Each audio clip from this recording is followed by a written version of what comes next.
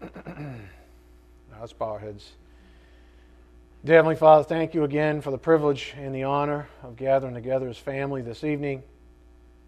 Thank you for truth that continues to set us free, Father. Thank you for the completed canon so that we can do this thing, study your word, this most intimate time with you. Your Son is the bread of life. He is our sustenance after all. For that we are most grateful and thankful for. That act on a cross where hung love, a love hung 2,000 years ago, to make even an evening like this a reality. We do just ask for your blessings on this evening's message. May it be edifying for our souls.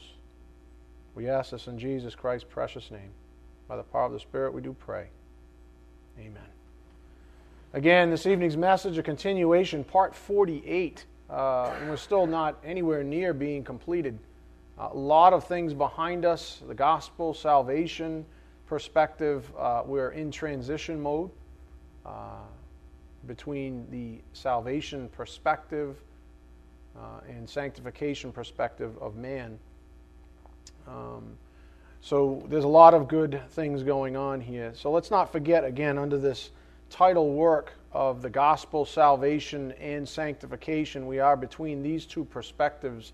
This should look very familiar to you at this point. Salvation perspectives, we spent a few lessons on it. Remember, from God's perspective, it's really saving us from sin, from the domain of sin.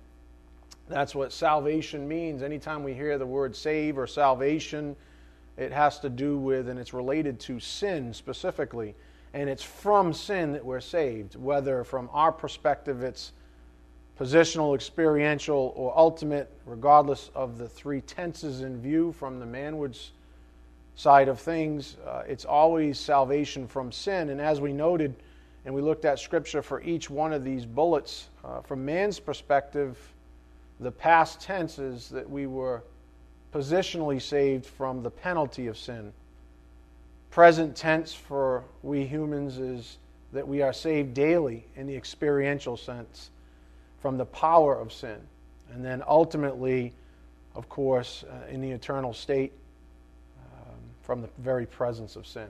That was our good work on the salvation perspective. The other perspective that we haven't completed, we just got started on it before we got sort of sidetracked with predestination, was the sanctification perspectives. Again, from God's perspective, one big picture. He sees the whole parade at once, so to speak. He's decreed it already before we were even born. The idea is that you're saved from sin and then set apart for Him, sanctified. That's what sanctified, be made holy, sanctified, set apart for His purposes, for Him.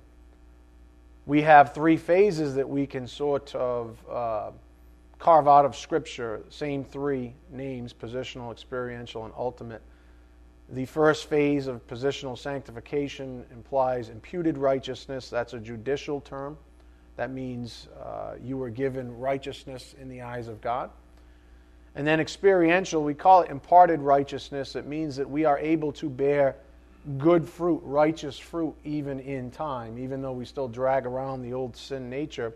So that's a daily sanctification, that we're set apart. He imparts, He gives us by grace, through faith, experiential sanctification, good fruit. And then ultimately we are going to be completely made righteous, sanctified for Him, and that's the eternal phase of things. So again, we began our in-depth investigation of Scripture regarding positional sanctification, the first of the three phases on the board. And we're halted by our focus on predestination. And predestination, as you know, just means that God has certain blessings set aside for each believer. Predestination is part of His decree. It's part of all the things that He's foreordained, but it's exclusive. Predestination is exclusive for believers, and it has to do with the types of things that He reserves for believers only, such as blessings. So we got sort of sidetracked between the salvation perspective and the sanctification perspective for good reason, to edify us, to get our minds on that big picture again. Whenever we spend a little time down in the weeds, we need to come back out and remember God, the way God sees things. He predestined you, every one of you as individuals, to certain blessings before you were even born.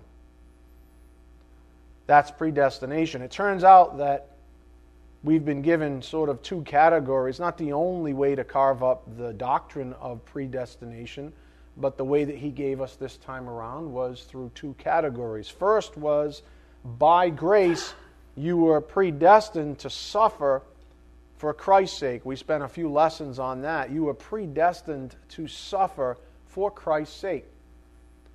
We synthesized our good work a little further and came up with the point on the board.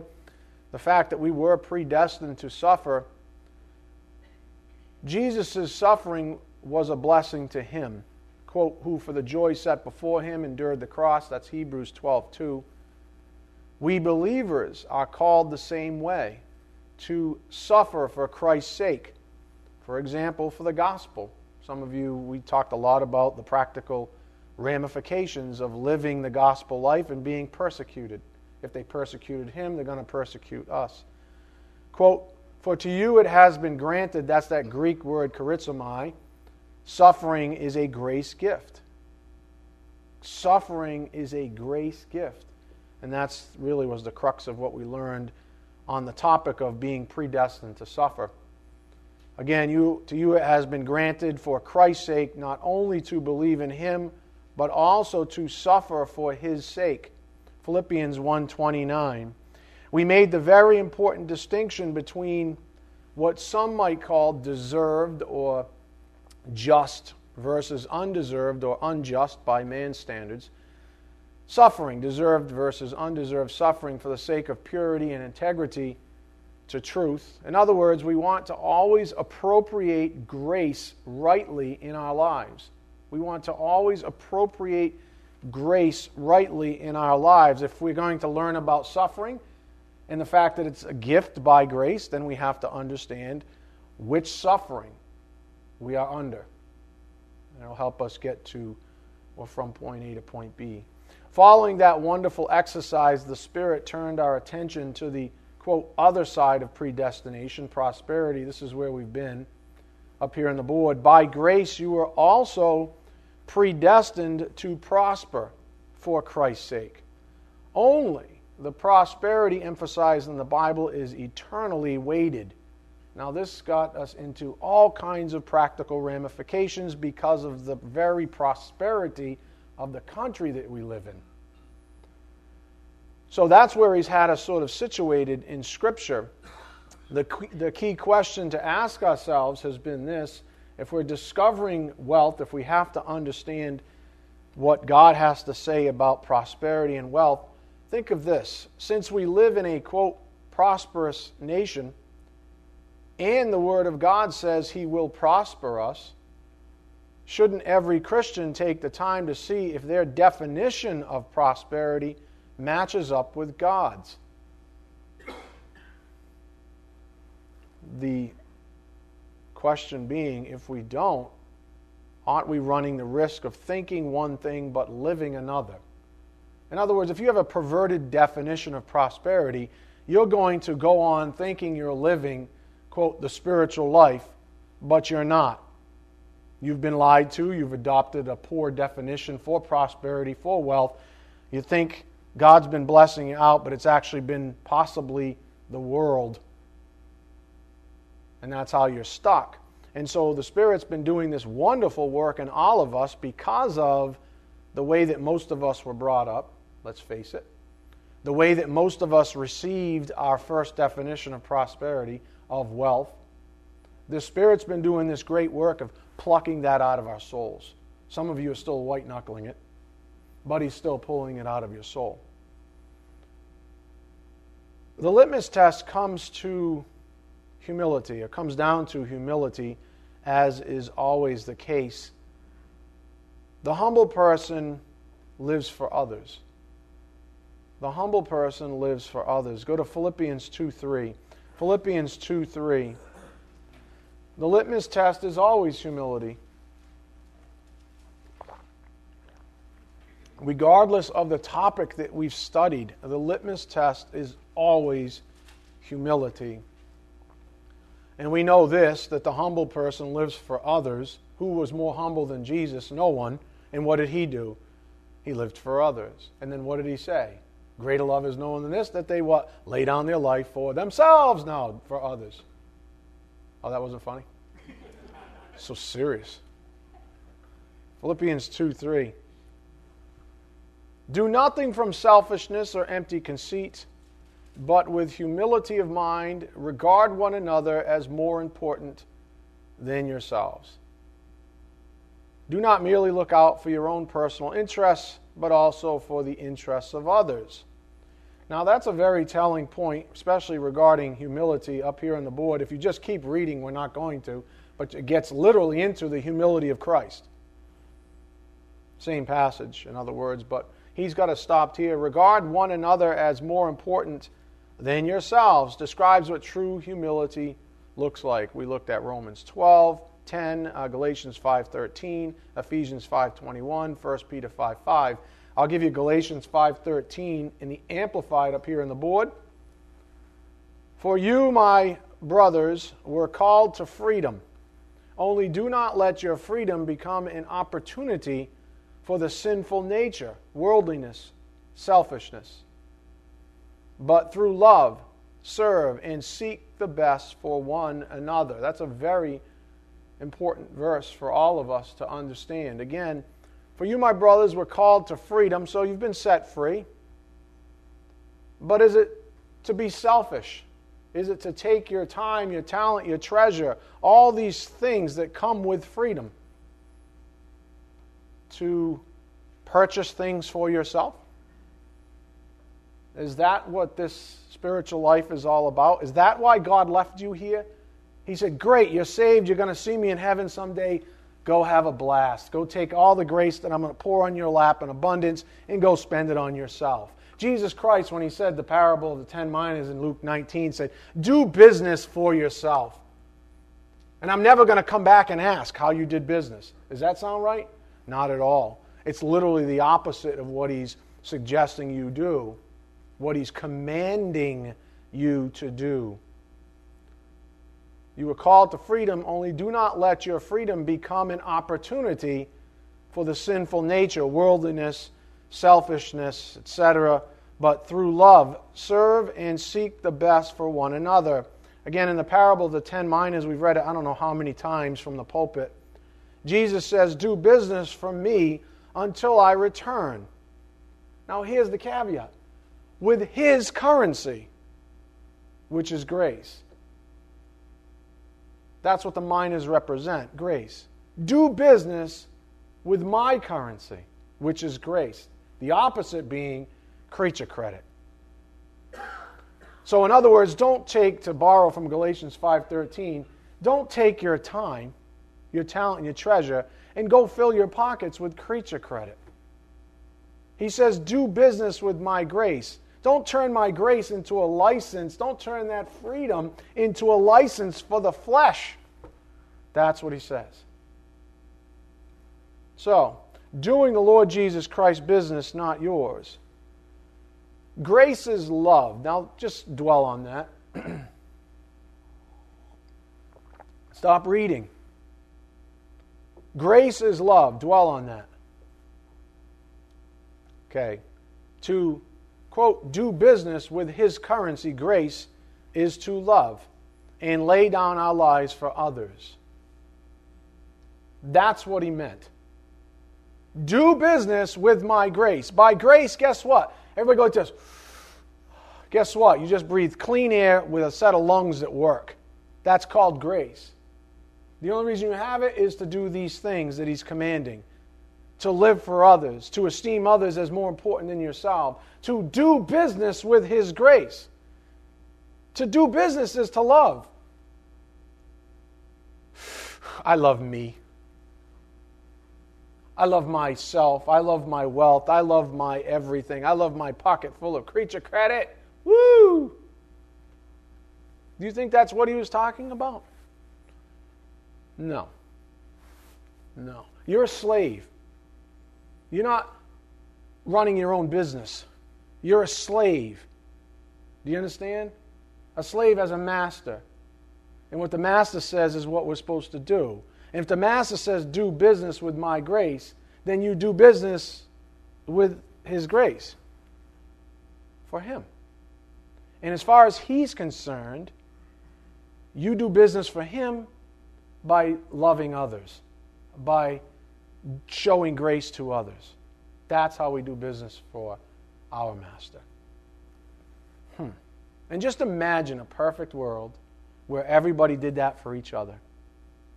There would never be any needs. There would never be anything. Everybody would just be blessed out by giving. And no one would have to worry about receiving. To, quote, do business with his currency, grace, is to love and to lay down our lives for others. That's Scripture, my friends. There's no escaping truth. There's no excuse for the self-absorbed. Just to get a little practical about it for the business-savvy believers out there, and I could certainly put myself in this bucket, maybe not so much anymore, but have a very well-developed sense of it. Business. Doing business, Jesus' business, not yours. Attending an occasional charity event, making a donation, or doing something nice now and then for someone else does not constitute regard one another as more important than yourselves. We're talking about who you are. We're talking about the very fabric of your being, the essence of who you are. Not a checkbox and a day planner. Well, let's see, I have enough time here and enough time here.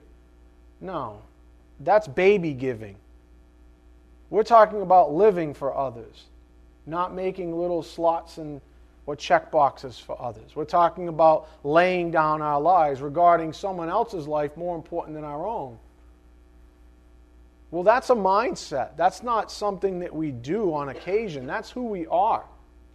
That's where he's trying to take you. So regarding another as more important than yourselves is not a checkbox.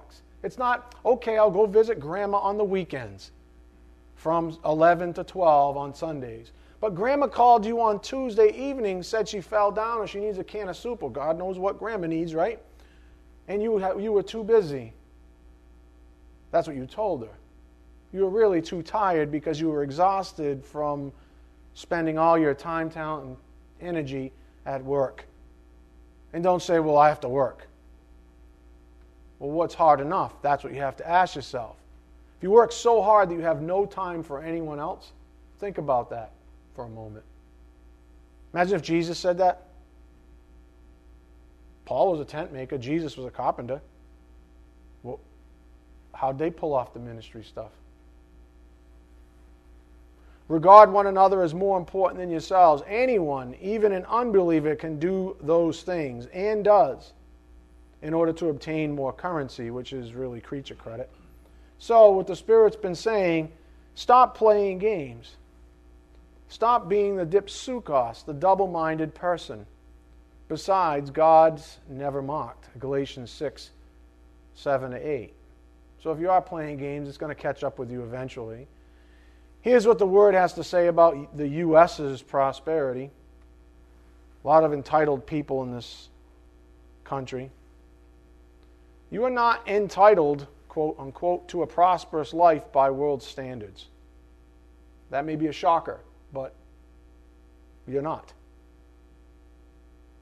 When you were saved as an adopted child, you were entitled, in plus title in hand, to the wisdom in the Word regarding true prosperity.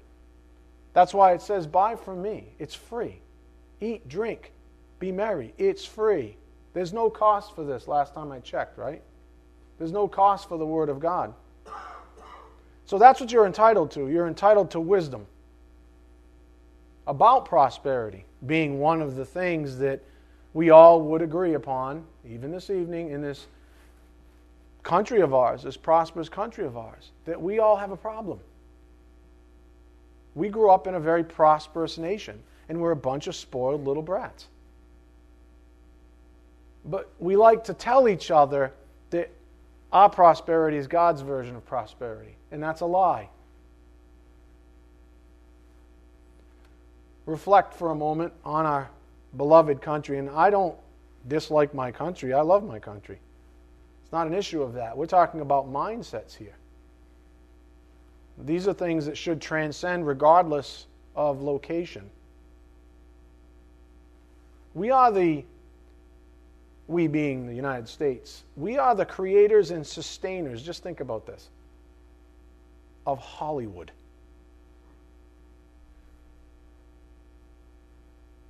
We are drooling saps for all that sewer pipe delivers up, 24/7. Most Christians talk about TV and movie characters more than they talk openly about Jesus. And then we trot around town to the local Starbucks and get all teary-eyed over our struggles, sometimes relating back to our favorite movie characters, not Jesus. We fantasize about, quote, making it in this world, whatever that means, chasing wealth and achievement like a greyhound chases the rabbit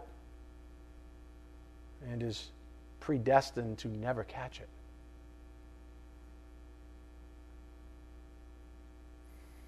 All for creature credit, not godly wealth. So you have to ask yourself this question: are you wealthy or poor?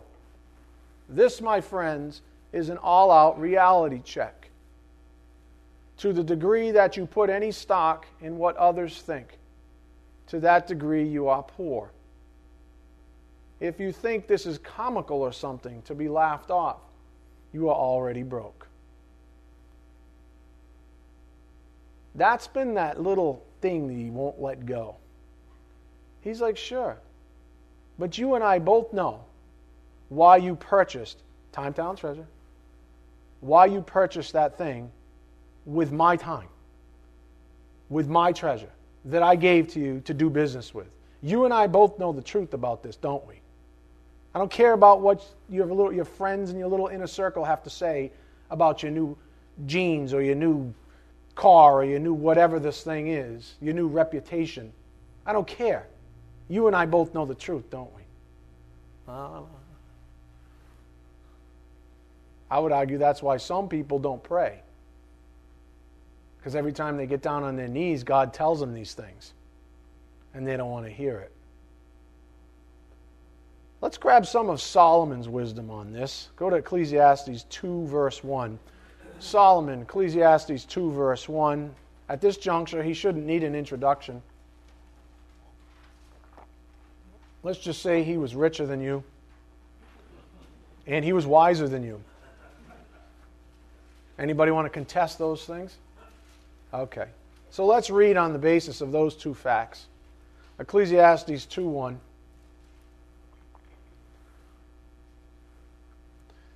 I said to myself, come now, I will test you with pleasure. So enjoy yourself. And behold, it too was futility. I said of laughter, it is madness. And of pleasure, what does it accomplish? I explored with my mind how to stimulate my body with wine, while my mind was guiding me wisely, and how to take hold of folly, until I could see what good there is for the sons of men to do under heaven the few years of their lives. I enlarged my works. I built houses for myself. I planted vineyards for myself. That's funny. For myself. I made gardens and parks for myself.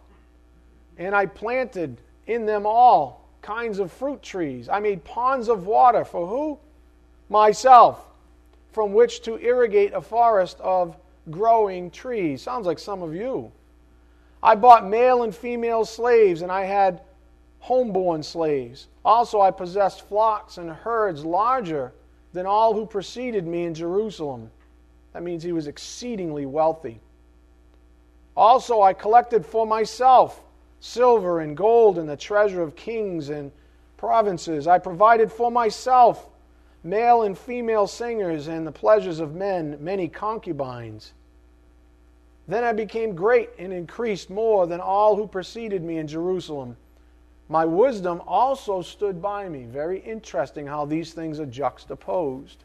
Wisdom and these experiments, let's call them. All that my eyes desired, I did not refuse them. I did not withhold my heart from any pleasure. For my heart was pleased because of all my labor, and this was my reward for all my labor. Thus I considered all my activities which my hands had done, and the labor which I had exerted, and behold, all was vanity, and striving after wind, and there was no profit under the sun. So I turned to consider wisdom, madness, and folly. For what will the man do who will come after the king except what has already been done? And I saw that wisdom excels folly as light excels darkness. The wise man's eyes are in his head, but the fool walks in darkness. And yet I know that one fate befalls them both. And then I said to myself, as is the fate of the fool, it will also befall me. Why then have I been extremely wise? So I said to myself, this too is vanity. For there is no lasting remembrance of the wise man as with the fool, inasmuch as in the coming days all will be forgotten, and how the wise man and the fool alike die. So I hated life, for the work which had been done under the sun was grievous to me, because everything is futility and striving after wind. Thus I hated all the fruit of my labor, for which I had labored under the sun, for I must leave it to the man who will come after me. And who knows whether he will be a wise man or a fool? Yet he will have control over all the fruit of my labor, for which I have labored by acting wisely under the sun. This too is vanity. Therefore I completely despaired of all the fruit of my labor, for which I had labored under the sun. When there is a man who has labored with wisdom, knowledge, and skill, then he gives his legacy to one who has not labored with them. This too is vanity and a great evil. For what does a man get in all his labor and in his striving with which he labors under the sun? Because all his days his task is painful and grievous, even at night his mind does not rest. This too is vanity. There is nothing better for a man than to eat and drink and tell himself that his labor is good. This also I have seen, that it is from the hand of God. That might be your mantra moving out of this section of our studies on prosperity. There is nothing better for a man than to eat and drink and tell himself that his labor is good. This also I have seen, that it is from the hand of God. For who can eat and who can have enjoyment without him? For to a person who is good in his sight, he has given wisdom and knowledge and joy, while to the sinner he has given the task of gathering and collecting, so that he may give to one who is good in God's sight. This too is vanity and striving after the wind. Whew. So, Solomon on wisdom, up here on the board. Solomon was richer than you are now. He was wiser than you are too. If those two assumptions are true right now, and his conclusion after working for worldly stuff was everything is futility and striving after wind, then what say you? Then what say you? To him, it was a big experiment, because he also had great wisdom. Is it an experiment to you, or is it a bunch of creature credit? Is this an experiment for God's glory for you, or is this all about you? So don't compare yourself to Solomon unless you're actually in his shoes, unless you literally mirror him, unless you have his wisdom, which you don't. So concentrate. For all of you that use Solomon as your, quote, premier example, that God prospers the godly with wealth, you need to, let's just say, finish the sentence. Let's say you need to finish the sentence. It's true. Solomon was godly and rich. But what did he conclude? after gaining all of those hard-earned riches. It was a waste of time in terms of godly happiness. You see, his experiment had an end goal. What was Solomon after? Money or wisdom? Wisdom. His experiment had a real end goal that most people don't have. Most people don't run to work and exhaust themselves for the sake of godly wisdom. They say, mine, mine, mine. It's not an experiment at all. It's a display of grotesque creature credit. There's a huge distinction between you folks and Solomon. Do you understand what I'm saying? So stop using Solomon as your example. You're not Solomon. You're not David either. Nor am I. So let's stop playing games. To Solomon, he was after wisdom, not wealth. So, again, he concluded it was a waste of time in terms of godly happiness. And it turned out that having all that money and stuff simply proved the point. It taught him an important lesson to share. In other words, this is his been there, done that book for all of us. Kind of did us a favor and then shared his wisdom.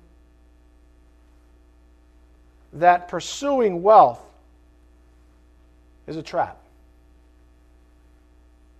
Pursuing wealth is a trap. I'm talking about worldly wealth. If you don't believe me, then you tell me where in the Bible it is that God encourages riches and wealth for any other reason. Use plenary scripture, by the way, which means don't pluck out a verse and say, see, there it is.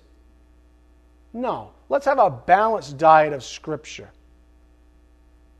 And you show me where the Word says that God encourages riches and wealth for any other reason than to use it ultimately for the sake of others.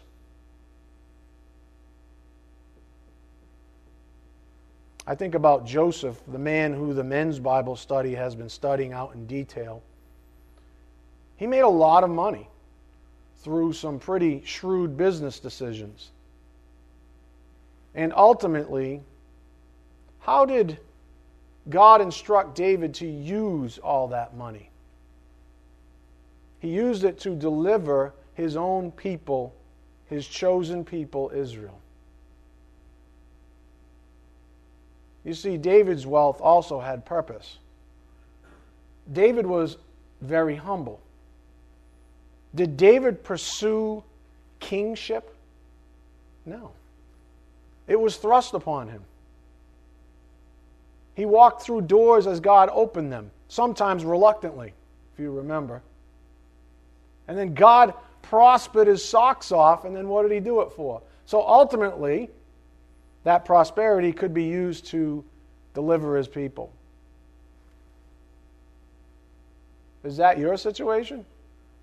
Is this what you go home and look in the mirror and say to yourself? All this gathering unto myself, all this creature credit is ultimately for others? Can you honestly look in the mirror and say that? That's what he's been asking all of us. Why does God ordain wealth? God will bless the earnings of the humble person by subsequently giving them the blessing of giving as an expression of Christ-like love toward others. Both blessings are from God, the latter being the greater of the two. It's more blessed to give, right, than to receive. So if God, quote, blesses you out, the great blessing is that you use that for others. That's the great expression of love. Says Jesus Christ.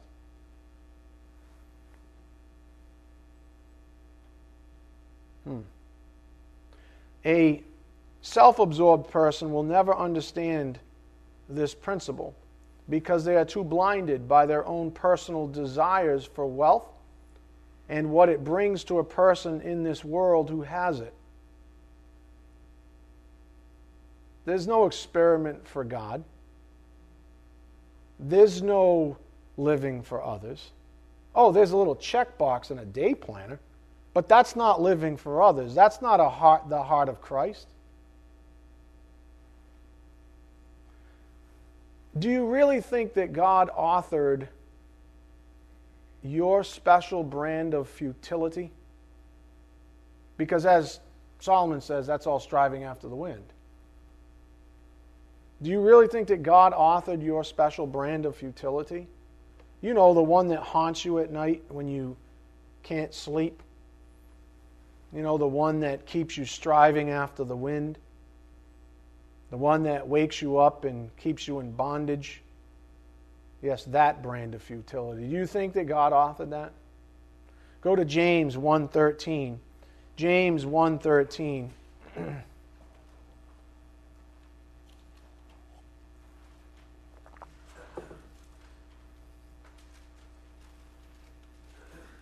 Most American Christians, so-called Christians, have a very perverted sense of wealth and why God might even ordain it. Let's put it that way. James 1:13, let no one say when he is tempted, I am being tempted by God. The question was, do you think God authored your special brand of futility? For God cannot be tempted by evil, and He Himself does not tempt anyone. So He's never going to tempt you into this futility. You know who's going to? Satan in the world is going to tempt you into this rat race, which many people are hook, line, and sinker in as I speak. The world will certainly tempt you into the rat race. God won't. God's not interested in that futility. He might make a lesson out of you. He might teach you a lesson. So He might ordain it in your life because you're an idiot. But He's not going to author that. He's going to allow it. Those are different things. You want to kick open a door with your own free will? God says kick it open. You got a free will. You want to accept the seductive invite from Satan in the world system? It's your free will. But don't lie and say it's from me, because it's not. It's true, again, He may have ordained things to prove a point, but now here you are, Thursday evening, and the same God is pointing out that very point in your soul. He just said to you, that's right, I let you do it. It wasn't for me, couldn't have been, because the basis of it is creature credit, and the end goal is futility. So it wasn't for me, but I let you do it. So that same God is pointing it out right now in your soul. He's pointing out in your soul. And here we are. So the question, I guess, then is, what are you going to do about it? Do you have the courage? Remember, courage is just another word for faith. Are you going to put off addressing the obvious for another day? Are you? Or are you willing to address the problem that only seems to be visible when the Word speaks to your heart? You know, because you come to church, you get a lesson like this, you're convicted, but as soon as you leave, you're like, whew, that was a close one. I almost got convicted. No, you did. You're just perfect. You're great at avoiding it. Wasn't for me. Must have been for that jackass behind me. You know, that stubborn donkey. Wasn't for me. God loves me. God knows what makes me happy. So He's just going to keep doing these things. He's going to stockpile things for me. Maybe, you think Solomon, was there crack back in Solomon's day? Because maybe Solomon took a few hits of crack. Maybe not. Maybe it's the inspired word of God. Maybe he's trying to convict you, and you're so stinking ridiculously stubborn and fleshly, you don't want to hear it. As I'm speaking, you're trying to justify your own ridiculousness.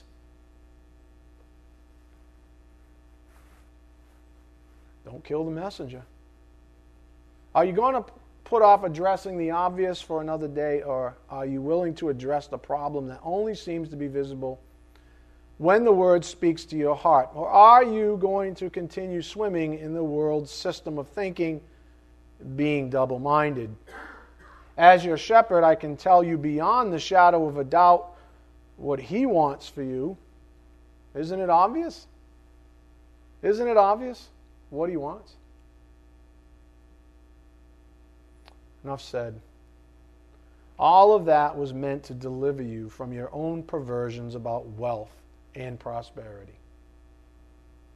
The rest is between you and the Lord. I did my job. Some of you, there's a bee's nest right now. Like stoked. In your soul. Some of you are getting stung. Some of you running. Whoa!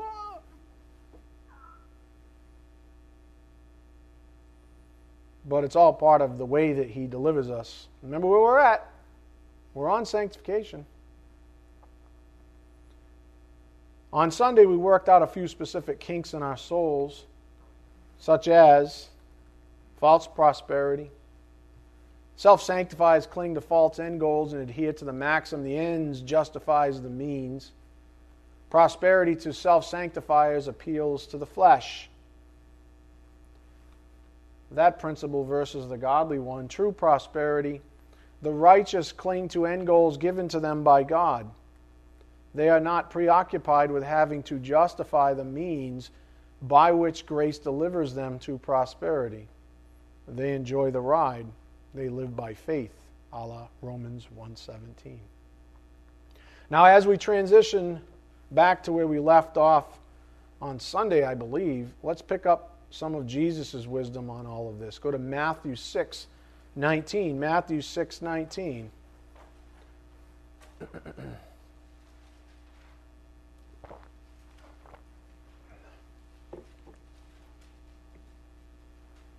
Matthew 6:19. Do not store up for yourselves treasures on earth. This is Jesus, folks. Right? Red letters, yes? Yeah, listen up. Do not store up for yourselves treasures on earth, where moth and rust destroy, and where thieves break in and steal. But store up for yourselves treasures in heaven, where neither moth nor rust destroys, and where thieves do not break in or steal. For where your treasure is, there your heart will be also. The eye is the lamp of the body. Think of Ephesians 5:18.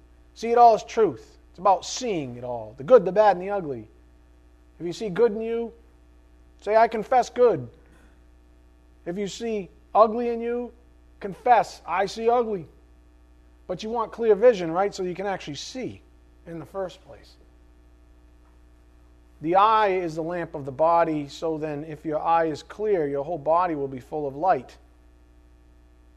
But if your eye is bad, your whole body will be full of darkness, and then the light that is in you is darkness. How great is the darkness?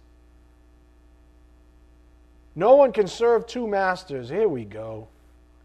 No one can serve two masters. Dip sukos, double-souled. No one can serve two masters, for either he will hate the one and love the other, or he will be devoted to one and despise the other. You cannot serve God and wealth. That being worldly wealth in view. For this reason I say to you, do not be worried about your life as to what you will eat or what you will drink, nor for your body as to what you will put on. I can't wear my Jordashes? Is not life more than food, and body more than clothing? Is it not? Look at the birds of the air, that they do not sow, nor reap, nor gather into barns, and yet your heavenly Father feeds them. Are you not worth much more than they? And who of you, by being worried, can add a single hour to his life? And why are you worried about clothing? Observe how the lilies of the field grow. They do not toil, nor do they spin. Yet I say to you that not even Solomon, in all his glory, clothed himself like one of these. But if God so clothes the grass of the field, which is alive today and tomorrow is thrown into the furnace, will he not much more clothe you, you of little faith? Do not worry then, saying, what will we eat, or what will we drink, or what will we wear for clothing? For the Gentiles eagerly seek all these things, for your heavenly Father knows that you need all these things. But seek first his kingdom and his righteousness, and all these things will be added to you. So do not worry about tomorrow, for tomorrow will take care of itself. Each day has enough trouble of its own. All red letters, folks. Wisest man you'll ever read. And what did he have to say? Jesus is speaking of God's divine scale of values. The point of caution then is this. This has, again, another point of view or a review for us. What Satan has done to frustrate your deliverance is insert the world's scale of values into your minds, often at a very young age, and then impose a sense of unrelenting urgency to get going before someone else beats you to the punch. That's called the rat race. You can call it whatever you want. But we are given this perversion at birth. Most of the times by the households we live in. It's propagated by the households we live in. Our deliverance is in shedding, all right, let me say one more thing on that. When I say that, you don't have to be rich to be enslaved to the world system. You can also be very poor and be exceptionally jealous of the rich because you are under the same system. It's not about just the rich have this problem. It's rich, middle class, lower class, if you like to think of it that way. Anybody can have this prosperity problem. The rich get puffed up, the poor are jealous, and then everybody's in between. The idea is that none of that happens. The idea is to get your mind on the things above, Colossians 3, not on the things on the earth. This isn't about you.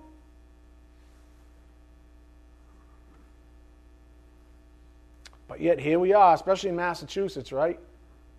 Ugh. Everybody's in a rush. It's ridiculous. Rudeness is like the norm in Massachusetts. Why is that? What can you, if Jesus lived right now, what would he be like that? Grocery store, banging carts. Right? Texting and driving, drunk driving, whatever, Spending all his money on himself. Does that sound like Jesus? Spending all his time on his own things. Does that sound like Jesus? But he's our prototype. I'm thinking right now where it says anywhere in the New Testament, make your life goal to be rich. Anybody find that?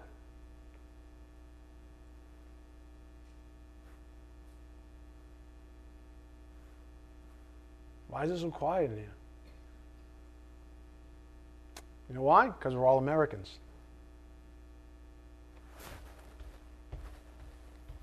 Got to get the American dream. That's a trap. Once you get the American dream, now you got to keep up with the Joneses. That's another trap. Once you keep up with the Joneses, now you got to protect your wealth. That is another trap. Now you can worry about, oh my God, someone's going to steal my stuff.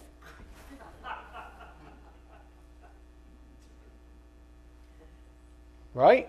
There's a no-win. That whole vector is messed up. If you could care less about your wealth, you don't even care if someone comes and steals it. Didn't we just read that? Where moth and rust destroy, no thief comes and steals it. If you don't care, then you don't care. You say, well, I was going to use that for my neighbor. I was going to use that for somebody else, Lord, but you let them take it, so that's your problem.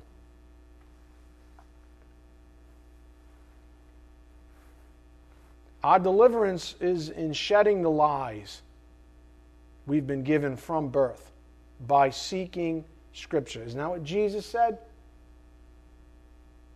Seek the kingdom first, and then all these things will be added to you. Philippians 4:6, go there. Philippians 4:6. And once again, I'm about halfway through my notes, and I got 7 minutes left. Oh well. I guess upon my return, I'll just have less prep work. That's a pastor's joke. Sorry. Everybody's like, I don't understand what you're talking about. Scott knows. Where's Scott? You know what that means, right? Because I just said that. You're going to be like, rewrite. How about 20 new pages? How about 20 fresh pages? Cocky little man.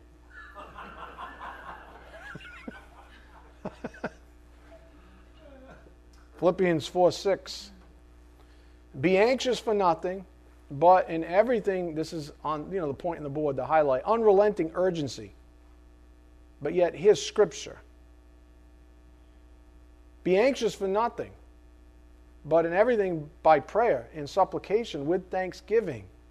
Let your requests be made known to God, and the peace of God, which surpasses all human comprehension, will guard your hearts and your minds in Christ Jesus.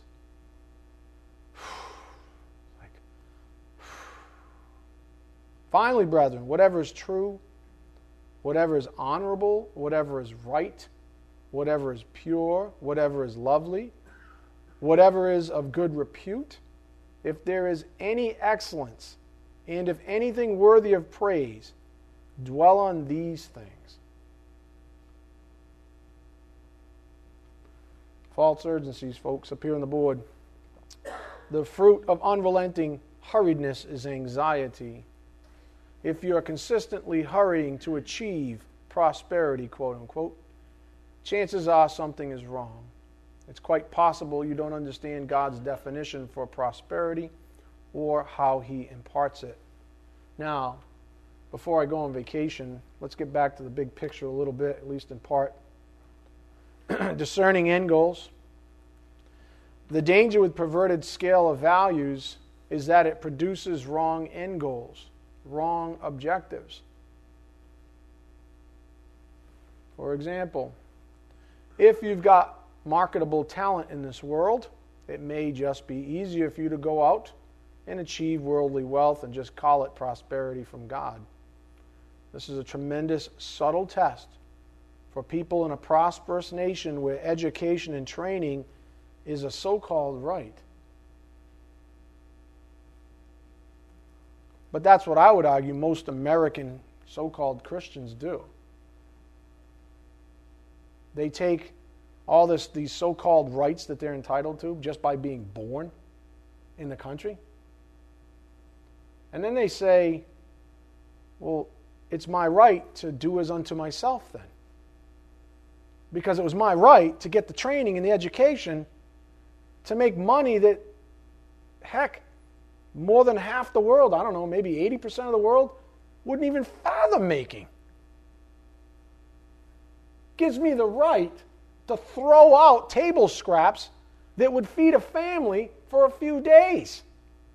Gives me the right to prosper myself and keep it for me and not do business for God. God, my friends, is not a puppet. So some of you need to stop treating Him like He's your personal one. You're not entitled to anything. Do you get it? You're really not. You're not entitled to anything. He says, yes, I've set you free by grace. I let you take that breath. Some people, from the day they're born, little babies with underdeveloped lungs, every breath they make, even if they live past 1 year old, is painful. Every single breath is painful. And you're complaining about what? A missed job promotion? What? A threatened $400 car payment? What's your problem? You don't have a right to any of these things. If your mind was on right, you'd know that all these things were from God to bring glory to Him. But that's not how we live. We say, let's make God a puppet. Let's grab hold of this prosperity gospel. Let's quote David and Solomon. You know, all these Old Testament guys that are doing experiments and were way humbler and way more wise than we are. And let's just make that our sort of the fulcrum that we live our lives on.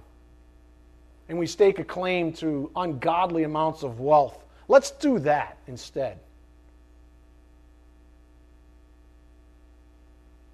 God's not your personal puppet, my friends. He's not one of many instruments at your disposal so that you can achieve your personal goals. So that's what he's been saying, folks. Some of you have to discern your end goals. Where are you going? I always think of, I just lost this. Sykes, Pastor Maurice Sykes. When you get to where you're going, where are you going to be? Seriously, where are you going to be at the end? Suppose you do make your so-called personal goals. Where are you going to be then? You're going to be making God more promises about how you're going to lay down your life for others 5 years from then? Because you've got a newly minted 5-year plan at that point too? It's like the movie The End, remember? No? Burt Reynolds? I know I said 90% when he swims back to shore. I know I said 90%, but if you don't want it, don't take it. I'll give you 10%. Is that you? That's how most people do it. An achievement-oriented society breeds a certain kind of arrogance towards God. Its tendency is to superimpose its definition of prosperity over God's. By establishing a perverse end goal, the only thing left to do is execute the means. If the end goal is perverted, then how will the means ever not be?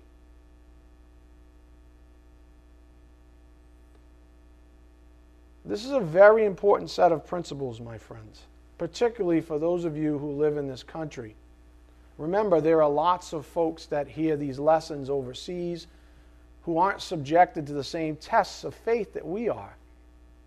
Last time I checked, I think I showed you the 2015 statistics. There were 26,000 something, almost 27,000 new visitors and about 10,100 and something return visitors to the website last year. And like I said, only 1/3 come from the United States. So that's a lot of people that don't truly, fully get what it is that I'm having to teach all of you. So these are very important principles. And I hope you see the level, the form, and the level of deliverance this pulpit has been ordained to encourage in you. At the end of the day, you have to be willing to challenge your own current system of thinking. You have to be willing to forego any plans you may have made in the absence of this precious wisdom. And you have to be willing to accept that in some ways you may need to start over. Seeking to build a relationship with the Word of God so that He can build something holy in you. Amen? Let's bow our heads. Dear Heavenly Father, thank you again for the privilege of studying your Word here this evening. We ask for your blessings as we take what we've learned. out to a lost and dying world, Father, that needs it so desperately. We ask these things in Jesus Christ's precious name. By the power of the Spirit, we do pray. Amen. Thank you.